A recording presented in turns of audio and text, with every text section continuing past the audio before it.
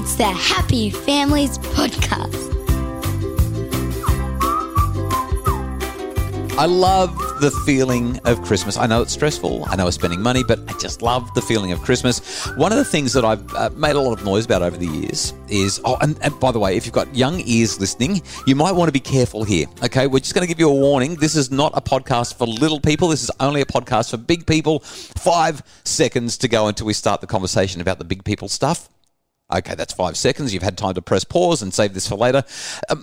I've been pretty outspoken about conversations around honesty when it comes to mythical elements of big personalities, big people who might visit on Christmas Eve. And as a result, some people have said that I'm spoiling Christmas. So today's podcast is really about just highlighting the kids are only young once. And what we've seen, Kylie, as the kids have gotten older, once they've moved into their later teen years and even into adulthood and eventually moved out of home, they still love coming home for Christmas, but it's not quite the same. It's a totally different vibe. Like the teenagers, they don't really care about waking up at 5 o'clock to find out what's under the tree. It's blissful.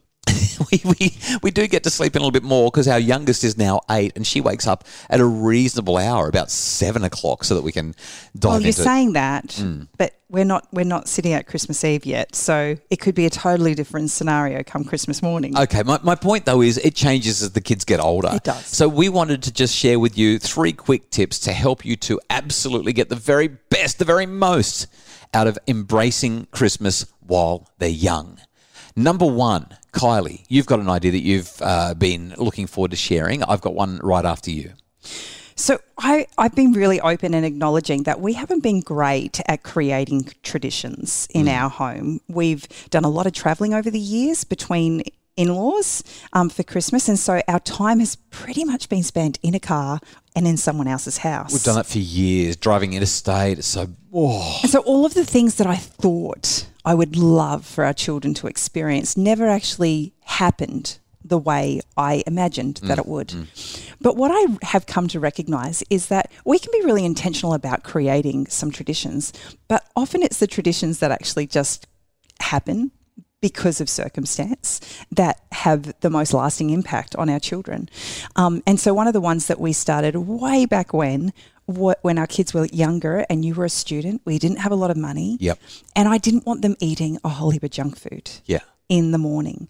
So they loved ginger beer, but we didn't have ginger beer very often because we couldn't afford it. Yeah, that's right. So we'd share like one bottle between all of them. So on Christmas morning, they would wake up and their stocking would have a ginger beer bottle completely all to themselves and a mango, because we didn't buy mangoes very often because they were so expensive. But one of the reasons I did that was because we couldn't afford it, firstly, but secondly, it filled up the space in the stocking. So it felt like they got a lot in their stocking.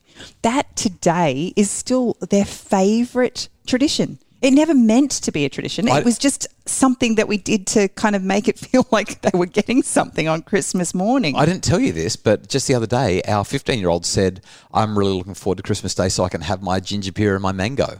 And the funny thing is, we can have a ginger beer and a mango whenever we want these days. Yeah, but we don't. That's the thing. Like it really has become something that's mostly reserved for Christmas, and the kids really look forward to it. And so traditions, even the accidental ones, you carry them forward, you do them year in, year out, and it makes Christmas magical. The second thing, the main point that I was going to highlight is, while I'm not a huge fan of that mythical character, what I am a huge fan of is getting excited about everything that Christmas is going to be. So keeping the kids up late on Christmas Eve, letting them wrap presents, getting them excited about going shopping for mummy or daddy or their brother or their sister so that they can decide who's going to get what. Like the kids just love to give. They love to get, but they also love to give. So my big tip to bring the magic of Christmas in is to really look at the things that make them come alive. The gift giving, the staying up late, the treats, the waking up in the morning and jumping in your bed and being allowed to open up presents first thing in the morning instead of making them wait until after lunch or until all the rellos arrive. Let them have the opportunity to savor every moment. That's my number 1 tip for that. My third one's actually just a bit of an extension of the traditions that we create. Yeah. As our family has grown, obviously we have recognised that some things work and some things don't. And the energy that is in the house often on Christmas Eve means that for time poor parents who are trying to do Santa's job at the very end last minute, It can mean getting the children to bed at night time really, really hard. And then it ends up being a really late night for mum and dad. And then you're exhausted on Christmas Day and you can't enjoy it. So we actually brought in a Finland tradition a handful of years ago, and our kids love it. So in order for Christmas to actually come together, they get given a new book to read on Christmas Eve. So it's gift wrapped and it's ready to go. And on Christmas Eve, they all anticipate being able to open up and read a book till the very early hours of the morning if they want to. There is no time limit. They can read that book all night long if that's what they want to do, but they have to go to bed.